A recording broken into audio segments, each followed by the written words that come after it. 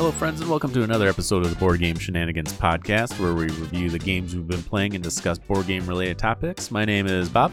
And I'm Natasha. This week, we are going to be reviewing Return to Dark Tower, which I'm super excited to talk about. We're also going to be discussing Wormholes, which is a brand new game by AEG. And then in the discussion topic, we're finally doing it. We're figuring out why Natasha hates fantasy and why she enjoys science fiction. I don't know why she's a curmudgeon like that, but we're going to figure it out. And we actually have a special guest that's going to be joining us in that particular segment. But before we get into some reviews, I know Natasha had a couple games she wanted to talk about. So what have you been playing? Yeah, I played this really cute kids game that I played it with adults only, and it was a lot of fun. It's called Face de Bac. B-O-U-C. It's French. It's not in English. But it's just a deck of cards, and on each card is just a goofy little drawing of a monster, like a kid's drawing. It's like a little friendly monster. They all look unique and funny. And you flip over the card, and if you haven't seen the monster yet, then you name it. You can name it whatever you want, and then the next person flips over a card.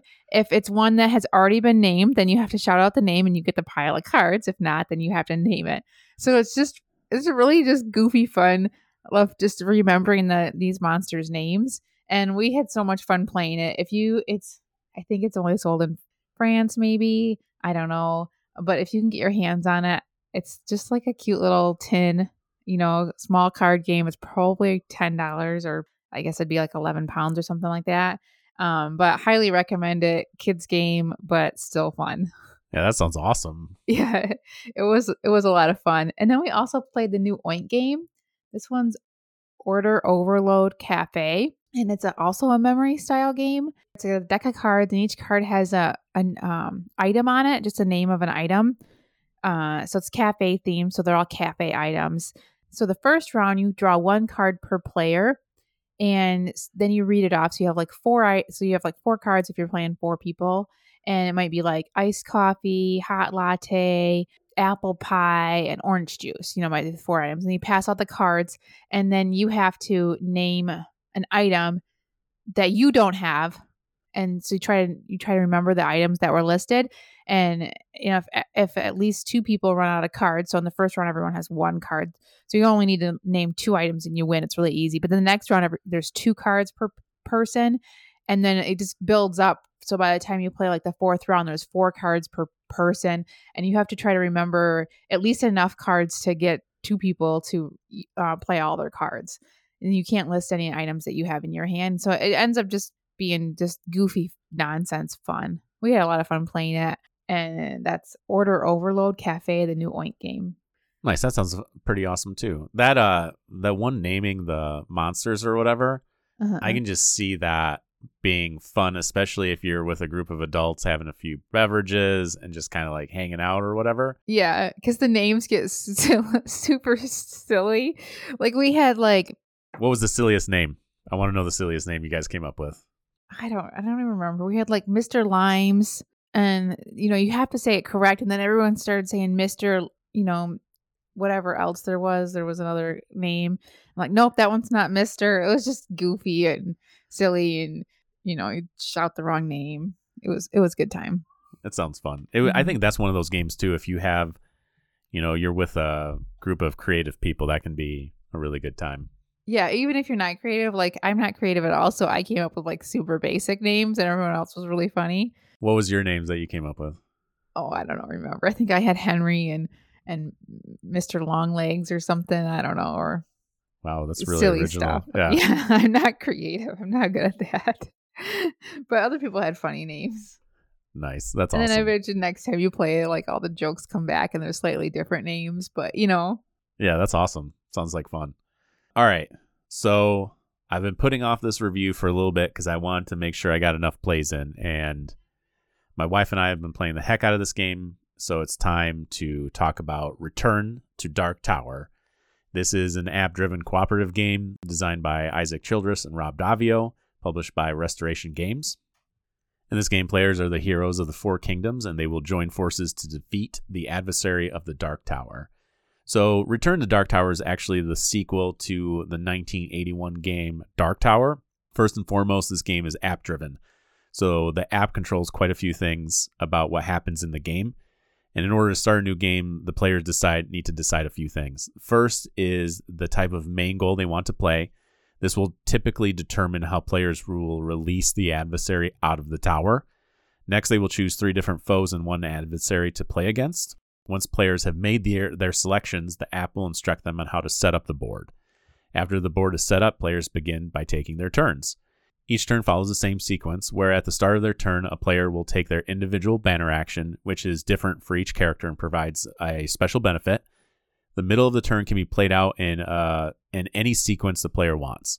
So there's 3 things you can do in that. The first is you can move up to 3 spaces, or technically 6, but you have to pay to double your movement.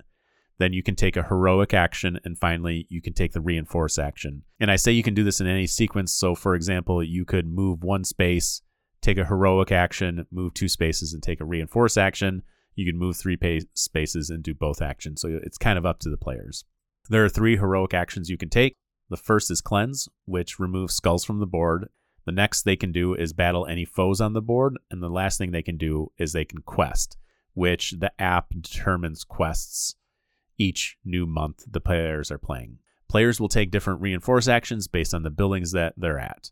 For example, if they reinforce at the Citadel, they can gain a potion, or they can pay Spirit to gain a virtue, which is an additional power. Finally, at the end of this turn, they take a skull and drop it in the tower, which the app recognizes and may reveal events or have the foes attack. This play continues until the players have defeated the adversary or one of several defeat conditions are met. Players will lose if they run out of time. Each game is 6 months, but the amount of turns in each month varies.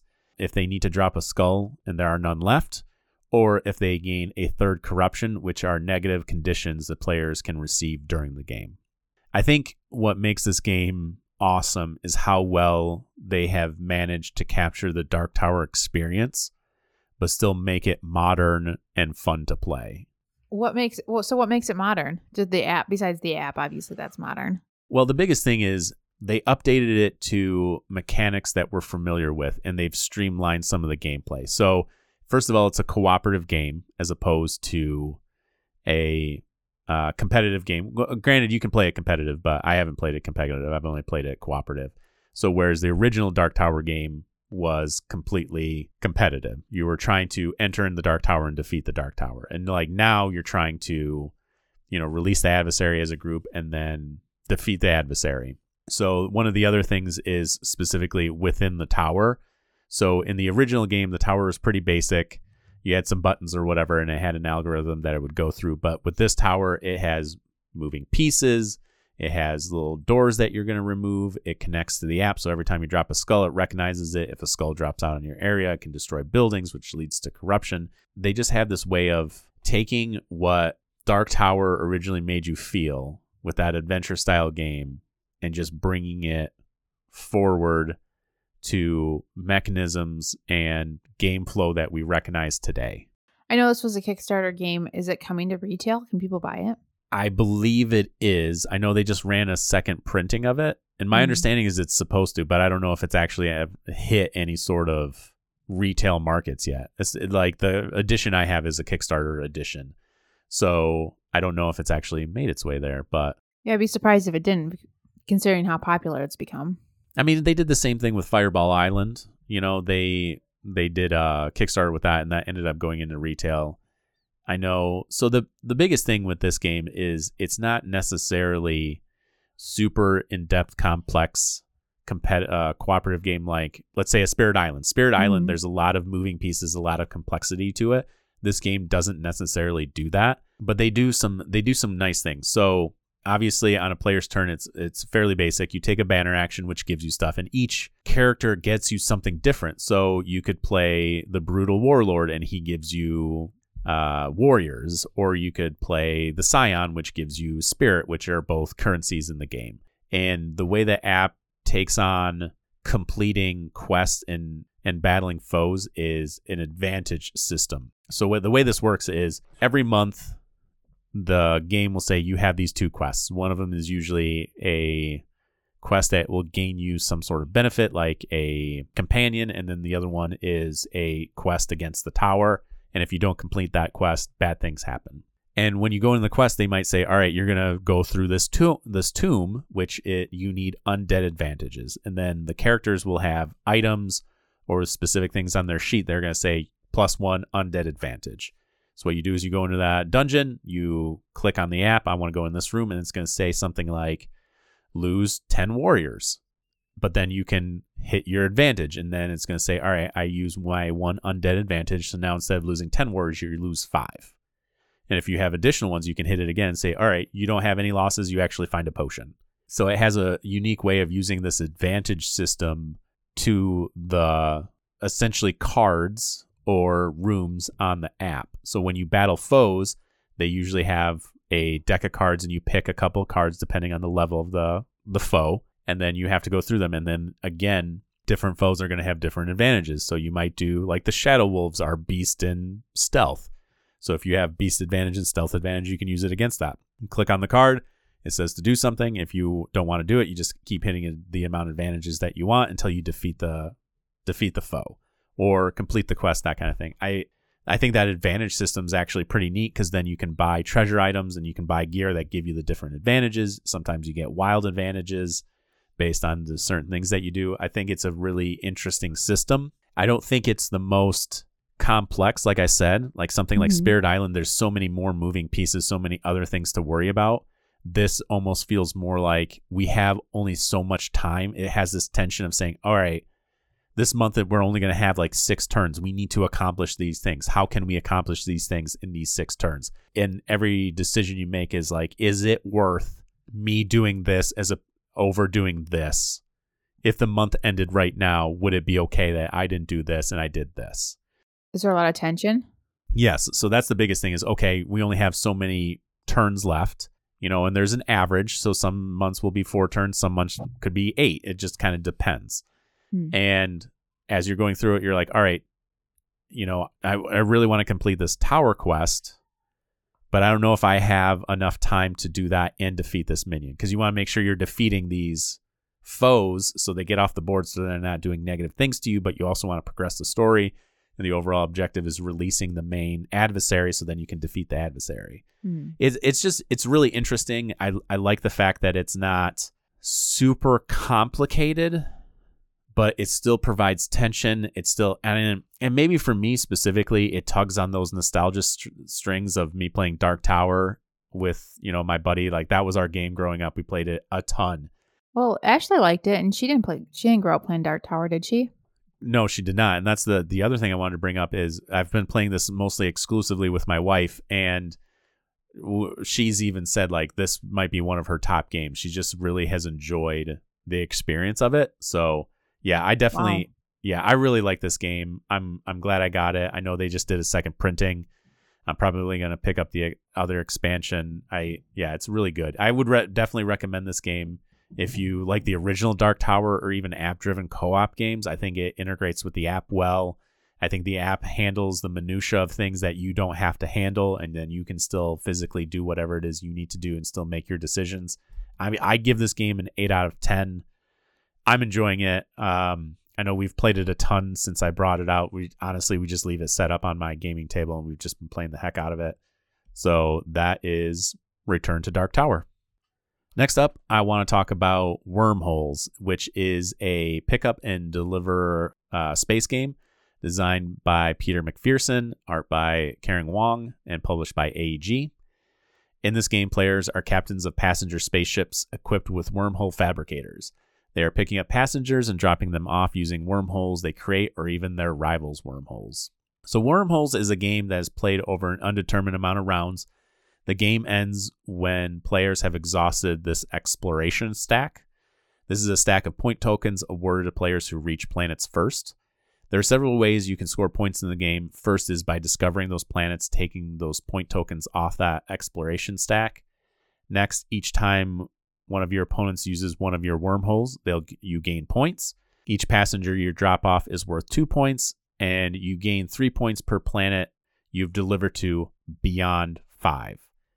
On a player's turn, they get 3 energy tokens to move their ship, which is usually one space is 1 energy, but that is not necessarily always the case. They also get a few free actions. The first and probably the most important is placing a wormhole token. Each player will start the game with a stack of these tokens. There are 10 tokens. There are 2 1s, 2 2s, 2 3s, and so on. And when you place your second token of that number, you have created a wormhole, which can expedite your travel. And this is usually another free action you can take, which is warping through a wormhole. You can also drop off passengers if you're adjacent to the planet they want. And finally, you can use a map feature. These are individual spaces on the board, and they provide different benefits. Once per turn, players can collect passengers if they are adjacent to a planet. And play continues this way until that exploration stack is depleted, and then the player with the most points wins. I think what makes this game interesting is it's a pick up and deliver game, but you're creating your own paths with these wormholes in order to drop off passengers efficiently. It's about being efficient in this game. Yeah. You've got this, randomly drawing these cards, and you want to get those cards to that planet. That's all you want to do. You draw a pink card, you want to go to the pink planet, drop off that passenger, and you can get a lot of points with those cards. So you don't want to discard them and try to draw to get the planets you want. You really want to be able to move around the board and just drop off whatever you got. And you need to use those wormholes. But you can also, if people are using your wormholes, get points for that. And so managing to set up these wormholes in a way that you can kind of bounce around the board really easily is the goal of the game. It's really different, I think. It definitely has a unique feel with dropping off those wormholes, because the thing is, it's not like you can create new wormholes everywhere. So the wormhole tokens are in a stack. You can't move into your second set of wormholes tokens until you've placed 2 of your ones. So it's not like you can set one up here and then say, all right, I'm going to put my 2 here for later on. No, you have to create wormholes in that sequence. You have to create your first wormhole, then your second, and then your third. You're not able to jump around. So there's that little bit of restriction as to where you're going to place them and how you're going to create them, essentially. Yeah. And then you can only transfer around your 1 to 1, your 2 goes to 2 and your 3 goes to 3. So it's not like you can go from 3 to 1, you've got some restrictions there with your movement, but everybody else is placing wormholes too. So you can use theirs. Well, it's a detriment to you because you're giving them points. I know first game we played, I just created my wormholes in such a way that you and Jeremy were just using them to just get to these planets and dropping off. And every time you used them, I gained a point, which for me added up to quite a few points. I ended up getting 7 or 8 points just off of that. Yeah. Did you win though? I did. Yep. All right. Well then, never mind. You guys gave me that victory is what probably happened. Yeah. Well, that was our first game. We didn't know better. You didn't know to stop me from doing that? Yeah. Well, no, we needed to use it. I just needed to spread it out. I think this game's gonna get better the more you play it, the more you can be strategic with your wormholes. But it's also really quick. You can play a really quick game. Once everyone gets to all the planets, then the timer, we only have 3 or 4 turns left. So it moves at a brisk pace. Although I did play it at 5 players, and it felt really long. It didn't feel near as brisk, and it felt long because each turn is a minute or 2, so you're waiting a decent amount of time for everyone to take their turns, and that was kind of annoying. So I wouldn't recommend it at a larger player count. Was it just the fact that the wait between turns was too long, or the game itself? Because the game's listed at 45 to 60 minutes, and I know the first game we played, which was 3-player, was quick, fast. I mean, we probably were done with that in 20 minutes, 30 minutes. It was fast, a lot faster than I really wanted. It felt like by the time I built my system that I wanted, the game was done. Yeah. It was just at that point, it was all right, the game is, and I would say that would be my one critique for me personally, is it was too fast for me. I'd rather have the game last a little bit longer, so I felt like I could do more. It felt like I just got to the point where I'm sweet, now I can really start doing stuff. Yep. And it was game's done. Game's done. Good. Yeah. Yeah. So it was the drag with the 5 players was waiting for everyone to take their turn. It was too long between my turn and my next turn. It felt long. The whole game itself was fine. It was probably about less than an hour long game, but it still felt like I just waited for my turn to come around. For as light as the game was, I felt like I did a lot of waiting.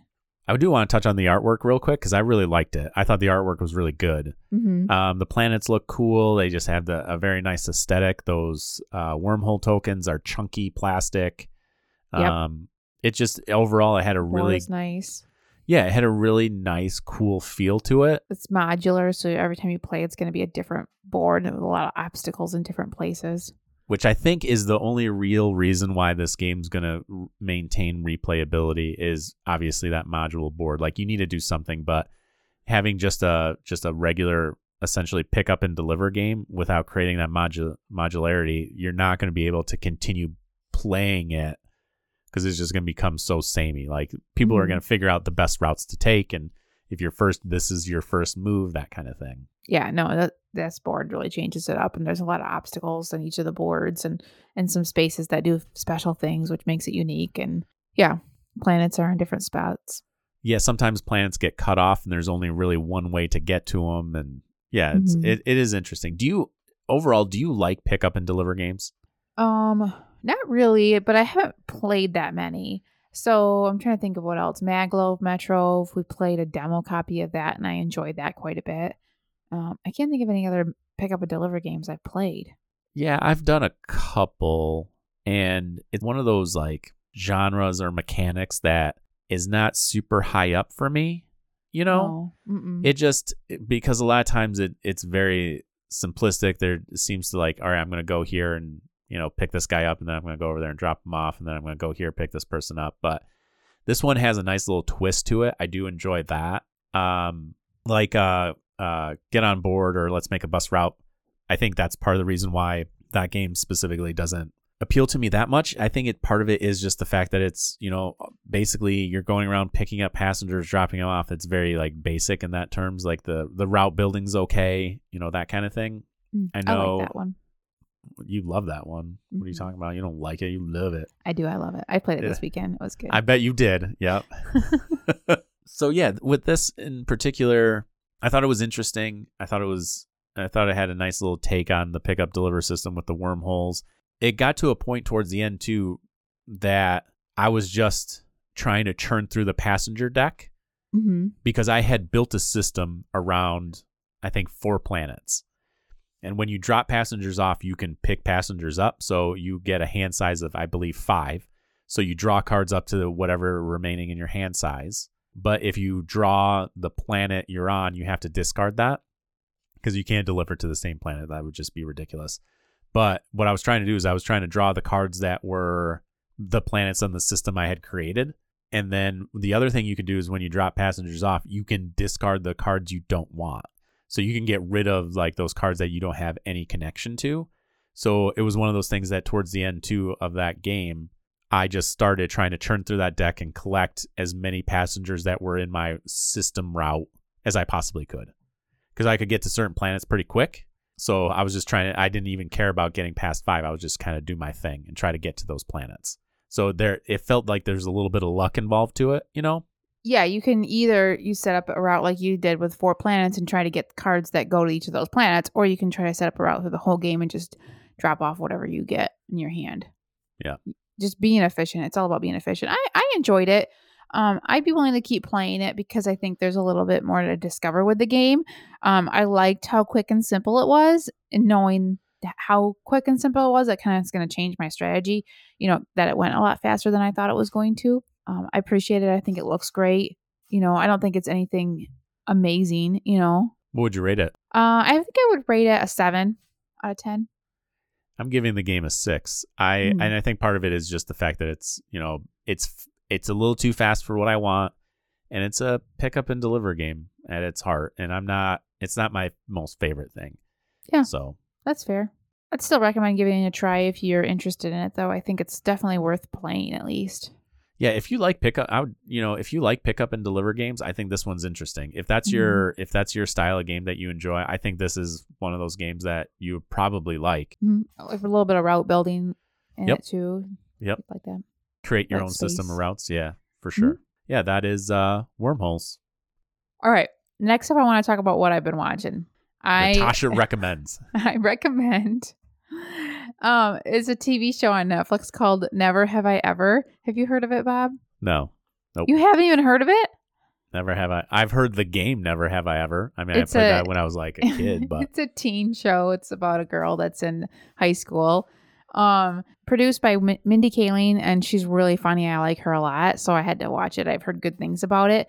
It's got 3 seasons now. They're going to come out with a 4th and final one next year. I think they've already filmed it. And it's a stupid teen show with a girl who makes a lot of stupid mistakes, and it's certainly nothing unique with the plot or anything. But the writing's really good. The characters are really good.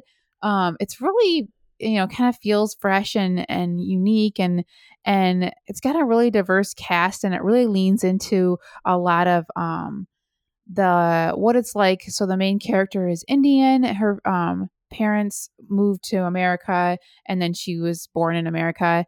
So it leans into her culture and her identity and what it's like to be an Indian American. And I thought it was really, really good. And I've noticed that there's a lot of more TV shows that are more diverse. I know growing up in the 90s, we really watched shows about white families, and we had a couple that were about Black families, and that was kind of it. That was it, and now to see a lot more diversity, and the show is, the plot, I don't know if you don't like teen shows about high school, you're probably not going to like it, but if you do like it, it's good. It's fresh, and the writing's good, and it's funny to watch, and I liked the culture and the diversity within it the best. I think it's got it's just offers a lot of exposure, I think, and seeing things that I don't typically see in TV shows, and I really, really enjoyed it. That's cool.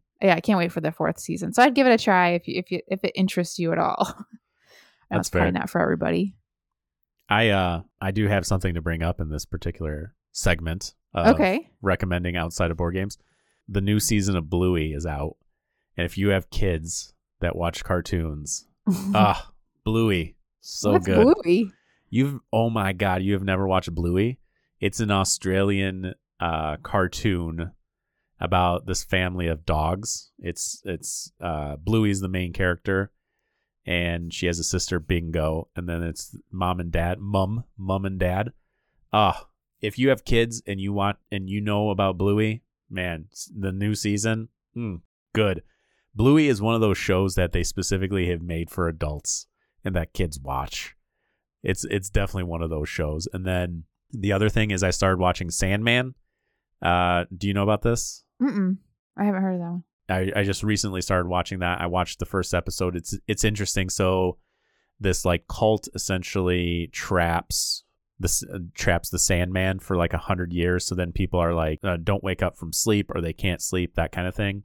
And the Sandman has created this realm, and it goes to ruins, and he's trying to rebuild it and that kind of thing. It's based off a comic book. And like I said, I've only watched the first episode, but I'm really interested to see how it goes. It seems darker than I would have thought originally, but yeah. So I'll report. So Bluey or Sandman, huh? Yeah, the two opposite ends of the spectrum. You're either watching. Sit down with your kids and watch them both. I don't know if I'd watch Sandman with kids.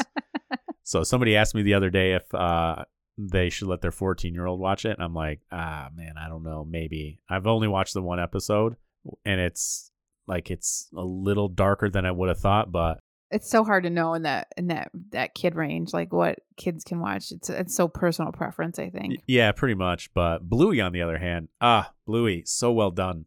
My God, I love that show so much. I love it so much. When people are you recommending that we, with those without young children, sit down and watch it? You know what? I would say is if you have kids at all, if you even if your kids are older and you would watch Bluey, I think you would find it hysterical. My wife and I both loved to watch it. We sat down with our daughter and we started binge watching the new season. And my wife at one point looked at me and she's like, they didn't make this for kids. They made it for adults.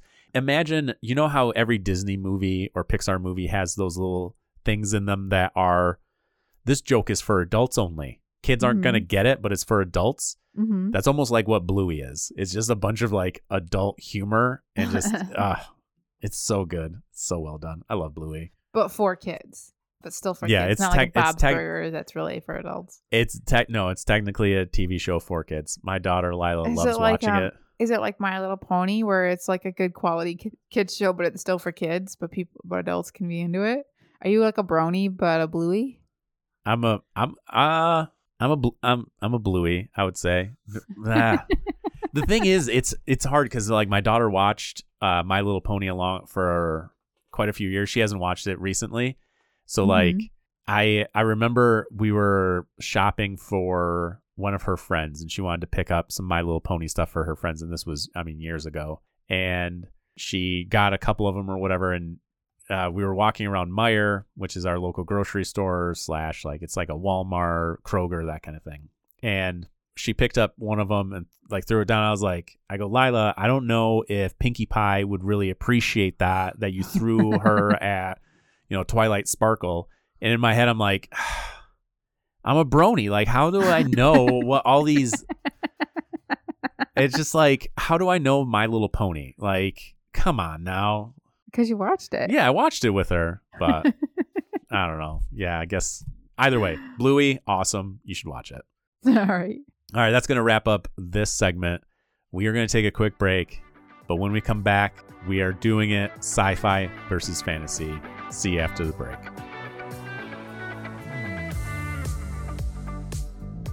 All right, we are back, and it is time to delve into science fiction versus fantasy. And we're going to prove that fantasy is better than science fiction. That's how we're going to do it. No, you're But I felt it appropriate for this conversation to actually bring in a expert on the topic. We are having a special guest actually. Joining us is going to be a good friend of ours. His name is Devin. Devin, thanks for joining us. Thanks for having me. He is going to be our resident expert on the differences between science fiction and fantasy. Okay, I'm sorry. I know guests probably don't do this normally, but I want to jump in here and just interject that you brought me here under false pretenses. Number one, I never said I was an expert. I thought you had your doctorate in sci-fi. Yes, I have a doctorate in sci-fi fantasy. And I also was not going to say fantasy is better. So, Bob, I feel betrayed. Anyway, continue. So, anyway, we wanted to bring you in here.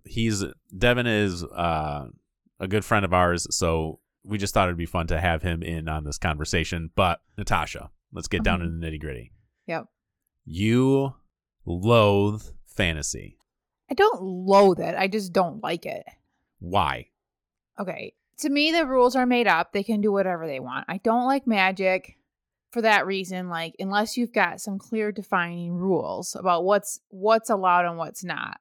Like Harry Potter, like some things are super simple, but some things are really hard. It's just like they have all these made up rules. That's what I don't like about fantasy and magic. And you seem to think science fiction does not have made up rules? Science fiction they're made up, yes, but they're rules. So like we know how the warp drive works in Star Trek because they have explained it. Yeah, it's made up, but it's explained. And like they have to follow within those guidelines of those rules, right? We're like, nobody explains how magic works and how you can kill somebody super easy here, but not do anything damage over there. It's just there's no set of rules. If somebody made up the rules for it and then followed within those rules, I probably wouldn't mind it as much. So I was going to jump in here where there are again, I was going to say, first of all, defining fantasy and sci-fi seems very, very difficult because there is so much crossover.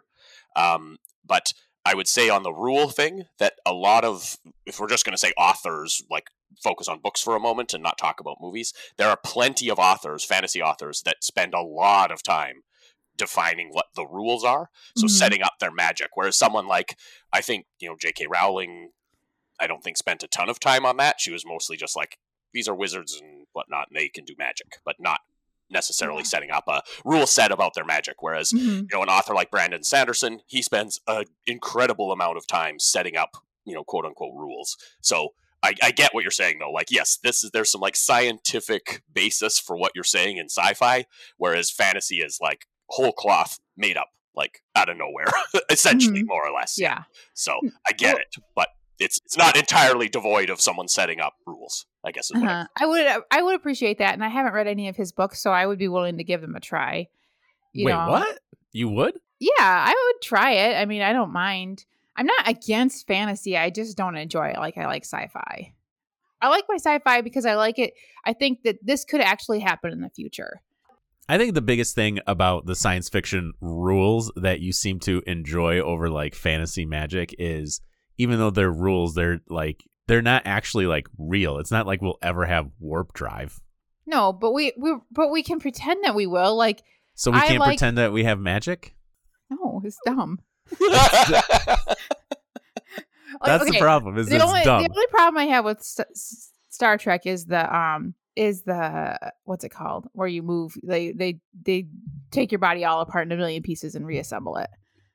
The transporter. The transporter. That's what I'm thinking of. That's the only thing that, and of course, Q is awful. But beyond that, my favorite type of sci-fi is when I feel like this could happen in real life. You know, like I was reading The Martian to my daughter, and she's like, "Mom, is this a true story?" That's good sci-fi, because it feels like it's set like we're almost there, right?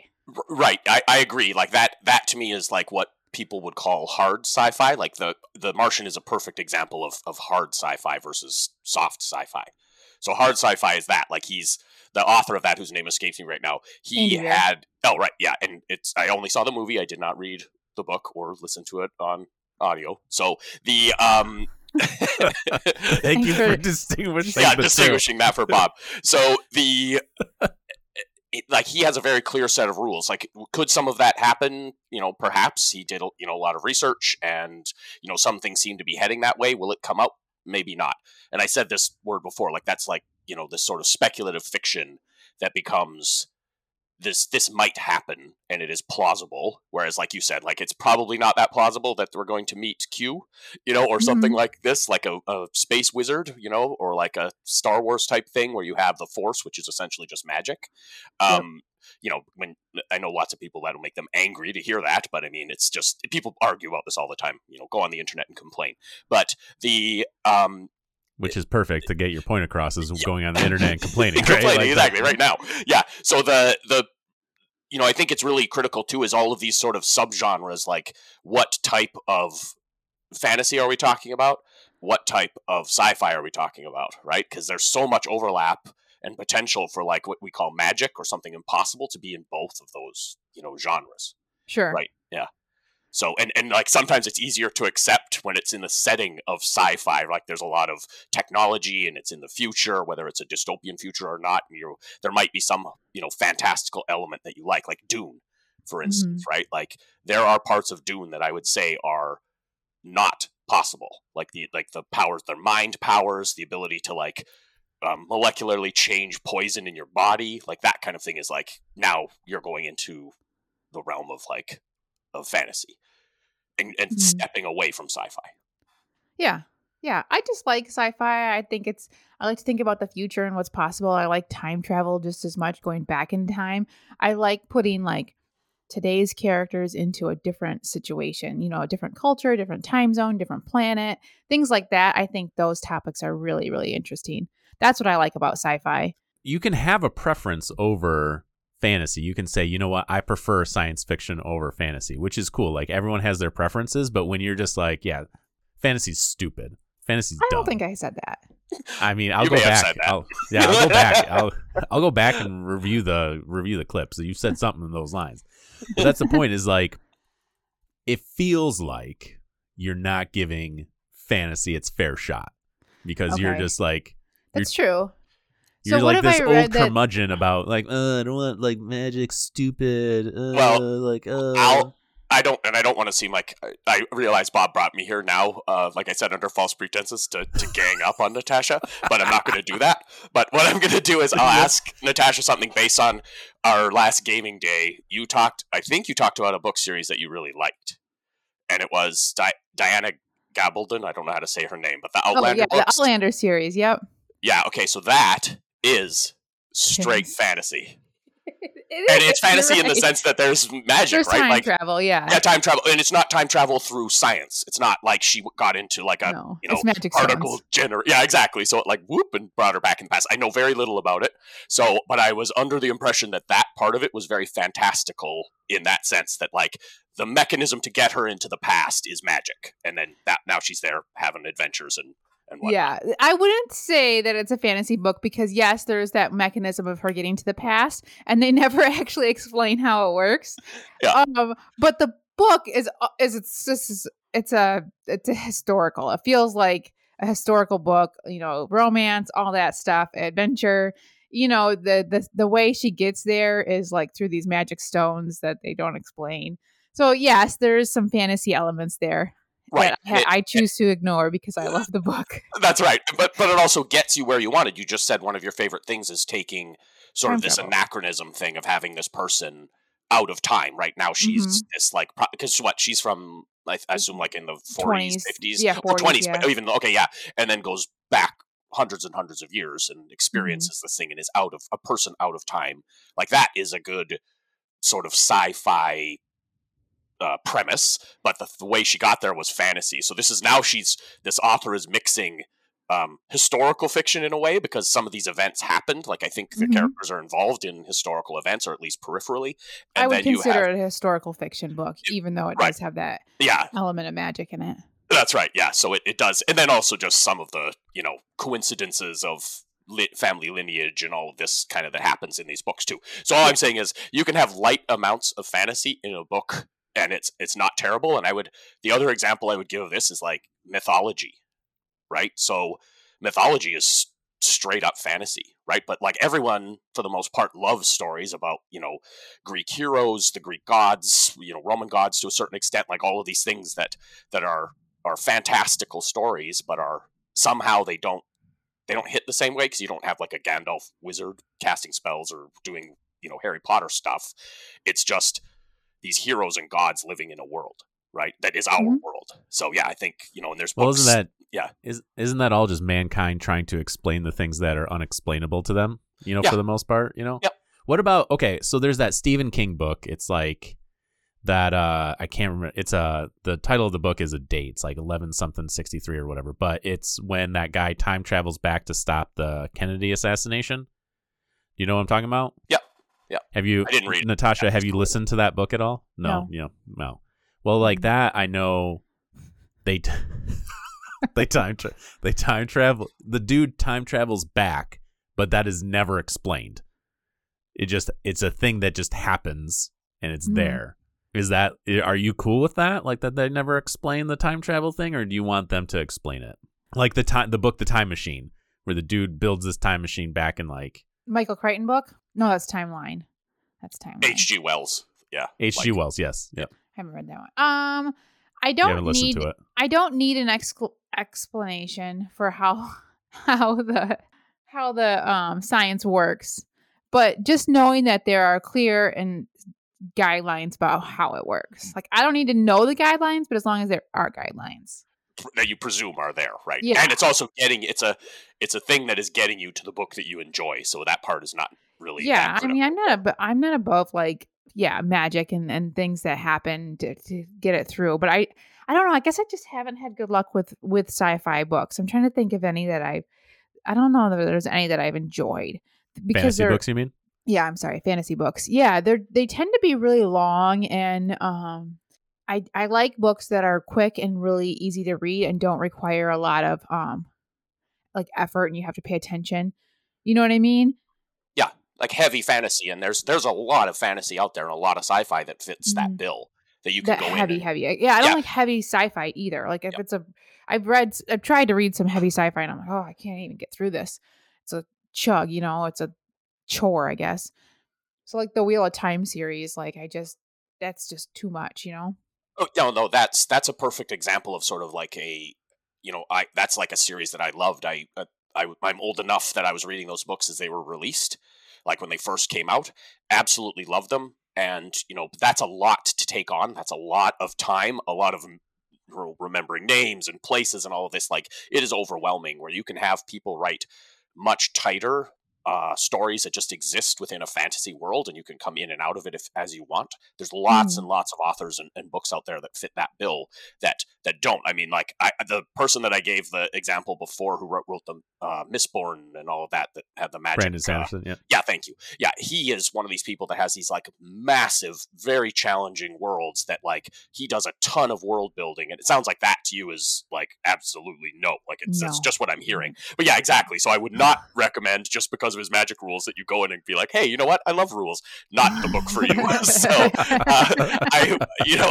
I think like some of the good sort of like something that I would equate to the Outlander series. There's an author that writes these books that are set in Greek mythology, written as though they happened, right? Like it's from a character's standpoint. They're experiencing these things as though they really happened.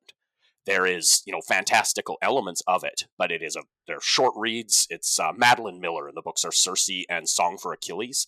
These books are pure fantasy, given that they are mythology, but then they also are short, tight reads that are absolutely beautifully written.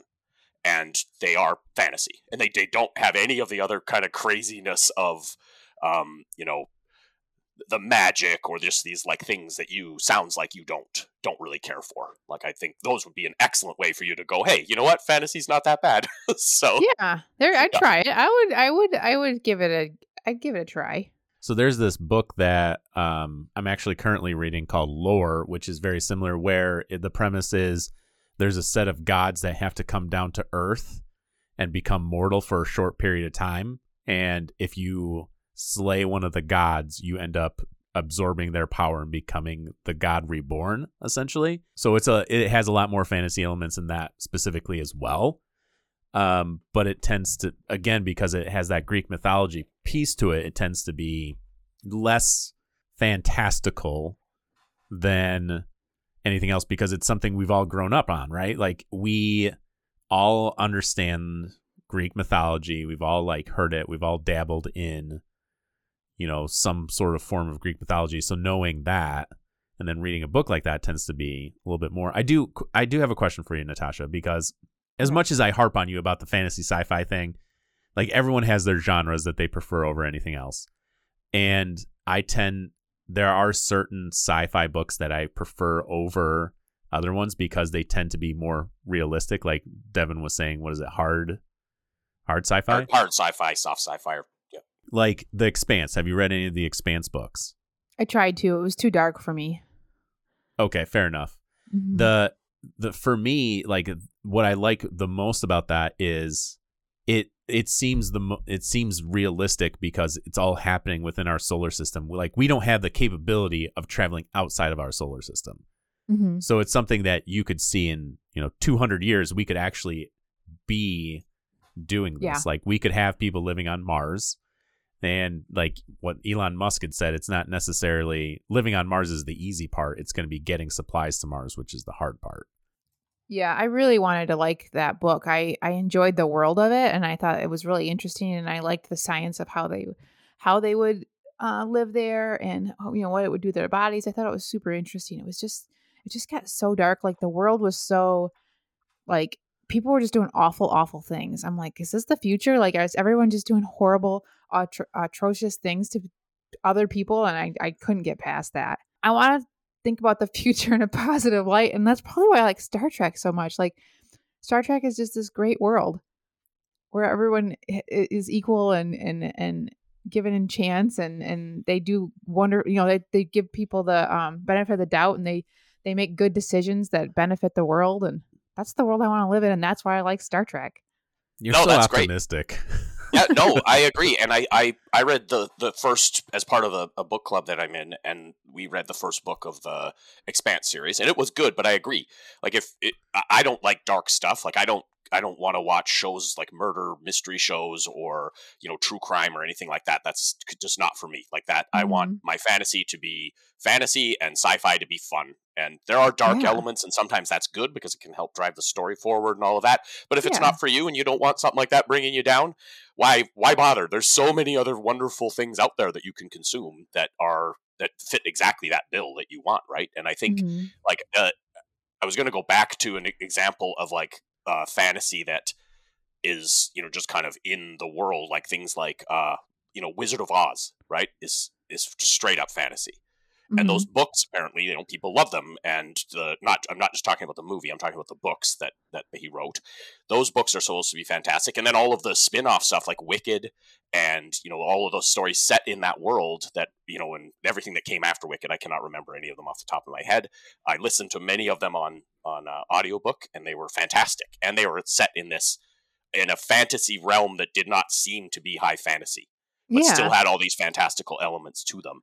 And it wasn't dark, and it was just really a fun story that just had, you know, it's so there's like ways to consume fantasy that aren't these like titans of fantasy writing, like the, you know, the Sandersons and you know, even Tolkien. For that, it's my favorite author of all time, being a fantasy nerd. But you know, there's all of these authors out there that I think you may have dipped into that are like, it's too much all at Whoa. once. Yeah, exactly. Like, good God, slow down. Like, there's a lot of other stuff. Like, there's Right. the Night Circus. There's a fantastic fantasy book that is low fantasy, and it's not a dark book, and it's just a really well told story, right? Like, that Mhm. is a wonderful book that's 100% fantasy, and I think would maybe appeal to someone who's not so much into like the way out there over the top fantasy. So, Yeah. I think I'd yeah. probably like that then. Have you read Off to Be a Wizard? No. It sounds like a fantasy book, but it's actually a science fiction book because this kid discovers that the world is all based on this computer program, and he can like make any changes to this program, and it alters like everything, like his bank account, his height, his looks, where he lives, where he is in time and space, everything. So he gets into some trouble with the law right at the beginning of the book, and goes, he's like, I'm gonna go into the past and live like when wizards are a thing, and I'll just be the town wizard. And so he like goes back in time, and that's what he's going to do, is all this magical stuff. But it's all just a computer program that he manipulates. You'll Oh, have to okay. read it. Yeah, so he can use the computer program to appear as though he's He's magic and doing do these. magical Yeah, things. right. Yeah. Yeah, Okay, that sounds really interesting. it's really fun. Like there's like quite a few books in the series, and they don't get better. Like I think the first few are the best, but the premise of it is so interesting, and it's a light read. It's quick and fun, and got a lot of humor in it. The other thing that I was going to bring up too about sci-fi and fantasy are, you know, and I think a lot of people might think of this as sci-fi, and I want your opinion on it, but things like alternate history fiction. So Mm-hmm. like, you know, steampunk, diesel punk, you know, things like, I don't know if you're familiar with Tales from the Loop or not. Mm-hmm. It's an alternate history of, I think it's set in like in Sweden, and again, it's this like it's very beautiful. The his art drew me in because his art is very similar to the art that is in Scythe. So Mm. you know, that he has these sort of you know, mechs out in this beautiful landscape. Just he's this the author, and I can't remember the author painter that does this. I have to look it up, and maybe you could put it in your show notes or something. But the look of that is very much like Scythe, and both of these things to me are alternate histories that are sci-fi ish, but also have fantastical elements to them, simply because, you know, this could not happen, right, or would not have happened. So The time travel or the alternate history part, like yeah, having I an mean, alternate history is the or science, just saying the the way that fantasy. you know, the technology's developed, right? So you have, you know, steampunk, for instance, right? Like now steam technology has gone well past where it did, right? It didn't change into what we have today. Now you have, you know, these flying, you know, airships and computers that are essentially, you know, these analog computers that run on steam power, and then diesel punk is the new or newer thing that's more like Scythe, where now you have diesel power, and that's driving these giant mechs and all Mm. of this other technology that's out there, like the fantastical weapons that you see the guys holding in the game, the board game, and all of that in the art.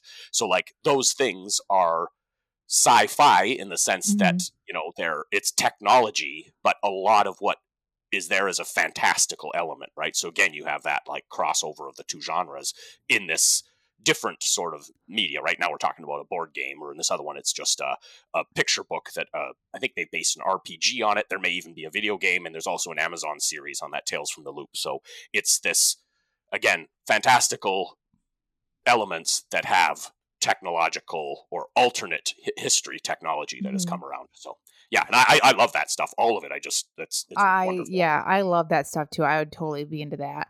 I would consider it more sci-fi than fantasy, as long as like there was a scientific progression of that alternate timeline.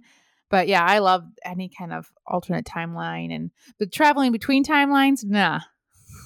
I don't like that. But everything else. So you don't like time travel? Movie? I love time travel. But have you seen Everything Everywhere All at Once yet? No, I hear it is amazing. Yeah, it's on my list. So good. Yeah, that's incredible. That has got to be fantasy, right? Although there was a scientific explanation of why they could go in and out of each other's bodies. But so maybe sci-fi, I guess. It really, really good. You guys both need to watch it. So weird. I plan to. That's great. Yeah, I think, because I did a little bit of just looking at some authors and whatnot, and like, who do I consider a great sci-fi author and who do I love as fantasy authors, and there's tons and tons of them. But like, what I learned more and more by looking at other people's thoughts on this is that those Venn diagrams of like fantasy and sci-fi and alternate history and all this stuff, like these are the most tightly knit Venn diagrams ever. I don't think there's a lot of separation, it seems, just because of the way that, it all depends on how you want to define it. And I'm sure this, making some listener, have a conniption, but to me, I don't think there's a whole lot of difference between sci-fi and fantasy. There's lots of fantasy in your sci-fi, and there can be lots of sci-fi in your fantasy. So, but I just think you can find somewhere on the verges of that, or on the edges that I think you would probably love. Let's go back to the argument of arguments real quick, which is Star Wars being fantasy and not science fiction. Mm-hmm. Is it fantasy because of the Jedi and the Force? Yeah, mostly. That's the only reason. And I don't know how they travel through travel through space. I don't know how that works. It's more or less the same as Star Trek. They have a hyperdrive instead of a warp drive. Yeah. Yeah. Yeah. And they use space gas. As we've learned there's a thing as space gas.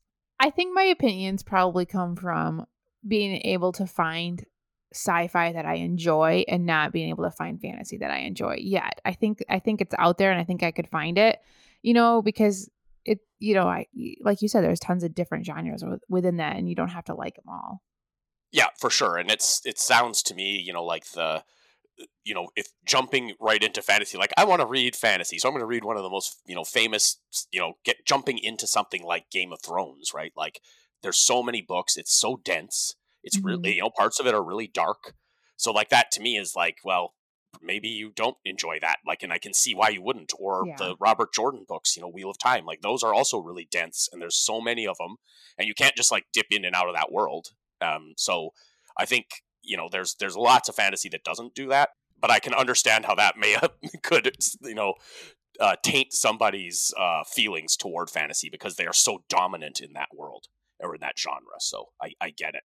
I think you brought up a good point. So Devin and I are in a book club together where we read science fiction and fantasy. And one of the things I've noticed specifically with fantasy over science fiction is just the sheer amount of content that one book can lead you to. So if you're going to say, all right, I'm going to pick a fantasy book to read, it's like, all right, which book one of which series do I want to recommend in order to read? Because very rarely do you come across a fantasy book that's just a single one-off.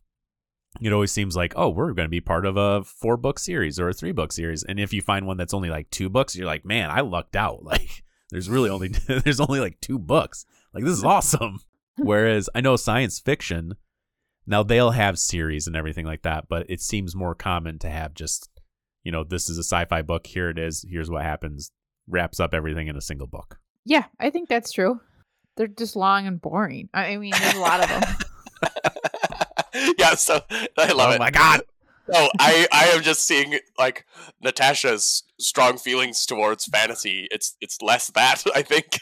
It's just, I think the ones I've tried are just so like such a chore. Like, whoa, Yeah.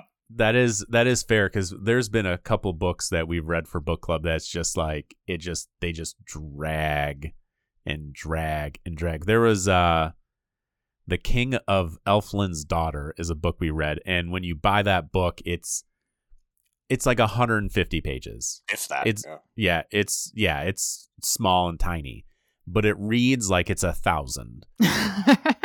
No, there's no joke. You read a chapter.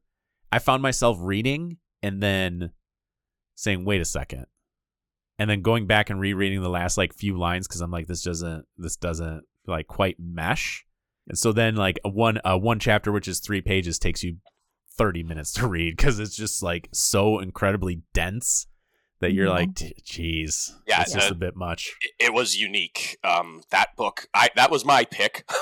Indeed it was. Yeah, but I picked this book because it was supposedly this like foundation of fantasy. Like this book supposedly influenced people like C.S. Lewis and Tolkien, and it gets mentioned in several of the Dungeons and Dragons, like throughout. I think the only edition that hasn't had sort of a suggested reading section was maybe 4th edition, but every other edition seems to have included this King of Elfland's Daughter book. So I was like, okay, well, if I'm going to enjoy fantasy, I should see what kind of some of the influences are, and picked it. And it was a slog. It's just oddly written and not what I was used to. And I mean, there are elements to it that I really liked, but not for me.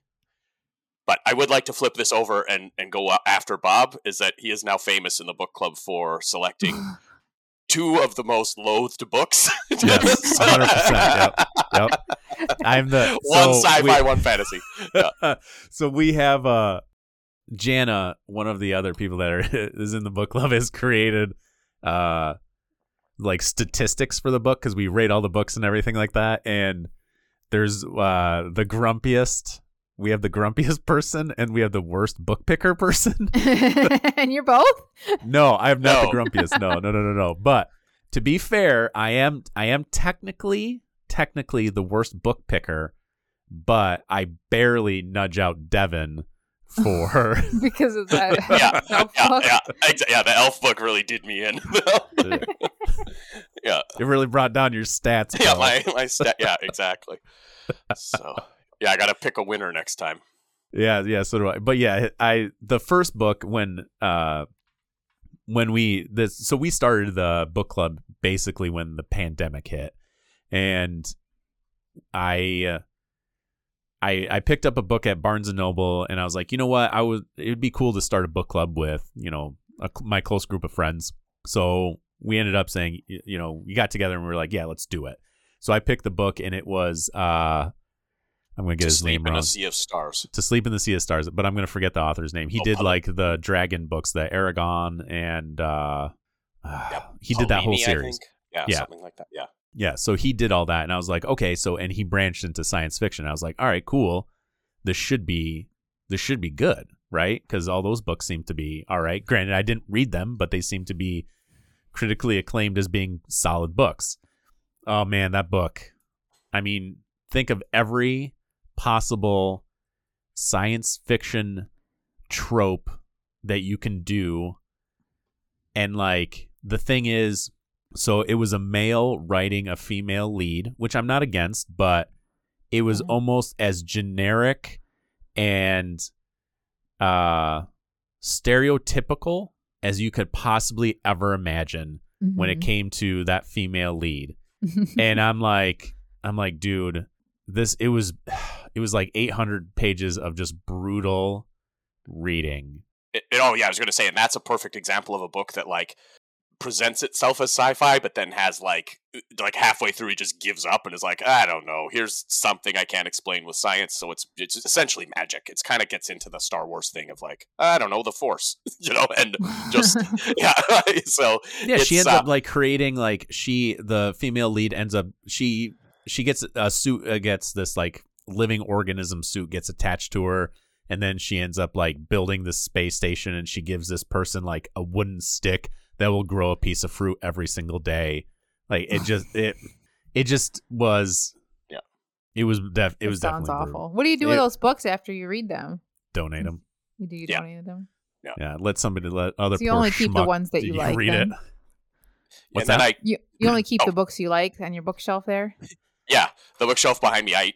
And a lot of these are going like what I also try to do is like if I really like them, I'll give them to someone. Like I'll just say, hey, you should read this, and don't give it back to me.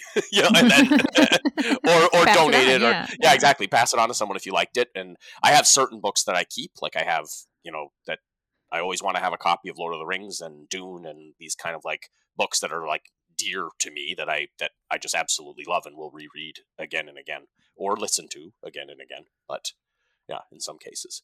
But I think that I've really loved that that book club has really also allowed me to like get influenced by books I normally wouldn't do, because I won't actively seek out sci-fi necessarily. I have to be kind of pushed into it. Either someone tell me, no, you would love this book, please read it. So I'll do that. But I'm definitely more like, as a kid, I would only read fantasy. Like sci-fi was terrible to me. That was the worst thing you could possibly read. What? So it was always fantasy. Yep. I loved it so much more. So yeah. But then came around like, oh, okay, these things are a lot more similar than they are different. So, and there's great and terrible examples of both. Yeah. There are terrible examples of both. That is for sure. Yeah. One, certainly, I don't believe at all in my heart that one genre is better than the other. But, I maybe prefer fantasy just from my own, like, the way, like, sort of skin on something that I want. But, sci-fi has definitely grown on me. And I know that there's great stuff out there. Yeah. I'm sure that's true for all genres. I'm sure there's like romance books that you'd probably really enjoy, or... Yep, for sure. I'm sure there is. I don't know that. Yeah, your niche, but it's hard. It's hard to find books that you like because there's so much garbage. Like there's so many books and so much of it's garbage, and you like, it's hard to like start something. Yeah, no, agreed. And try to dive in and just pick something at random is really difficult. And the internet is both like it's a blessing and a curse, because you can go on there and just see someone absolutely loves books, right? Like there are people that loved that Polini book we were talking about, that Sleep in the Sea of Stars, like absolutely loved it. And I'm like, I don't, people love that. Yeah, love it. I'm like, I don't understand how you can like this. Like, again, that's your opinion. I respect it. Go ahead. I'm glad you have something you love. Please continue loving it. I don't need to convince you not to, and I don't need you to convince me to love it, right? I will just go our separate ways. So, if I don't get into a book within the first, I've started pages of books and set them down. I'm like, nope. Oh, you're good. Yeah, I'm more stubborn. To get through them. I don't. Good. I cannot power through a book. If I'm not into it, I just do not have the capability of reading it. So I easily put books down. So that helps me get through them and find ones that I like. But good. My like mental neuroses probably doesn't allow me to do that, because there's definitely books I've started. I'm like, oh, this is not good, but I'm gonna trudge my way through it. And like there's certain TikTokers that I subscribe to that just do book reviews and stuff. And one person's like, yeah, I read 200 books a year, and this is how I do it. And one of the first things is, if you don't like it, you don't have to finish it. Yeah, you do not have to finish this book. Like, okay, I guess. But I've gotten like 9/10 of the way done and saw where this ending's going and going, nope, done. I'm out. See ya. I'm out. Yeah. Yeah, can't do it. I'll add that I had a lot of fun, and thank you for having me as your guest. And I'm hopeful that Bob doesn't need to have fantasy rule over sci-fi, and that Natasha can find some great fantasy to read that isn't garbage or that's hot garbage. Yeah, I think it is too. Yeah, Devin, that's been fun conversation. Well, thanks everybody for listening to our shenanigans. That's our show for this week. Please leave us a review and check us out on Instagram or Facebook. Send us your questions to boardgameshenanigans@gmail.com. Thanks, everyone. See you next week.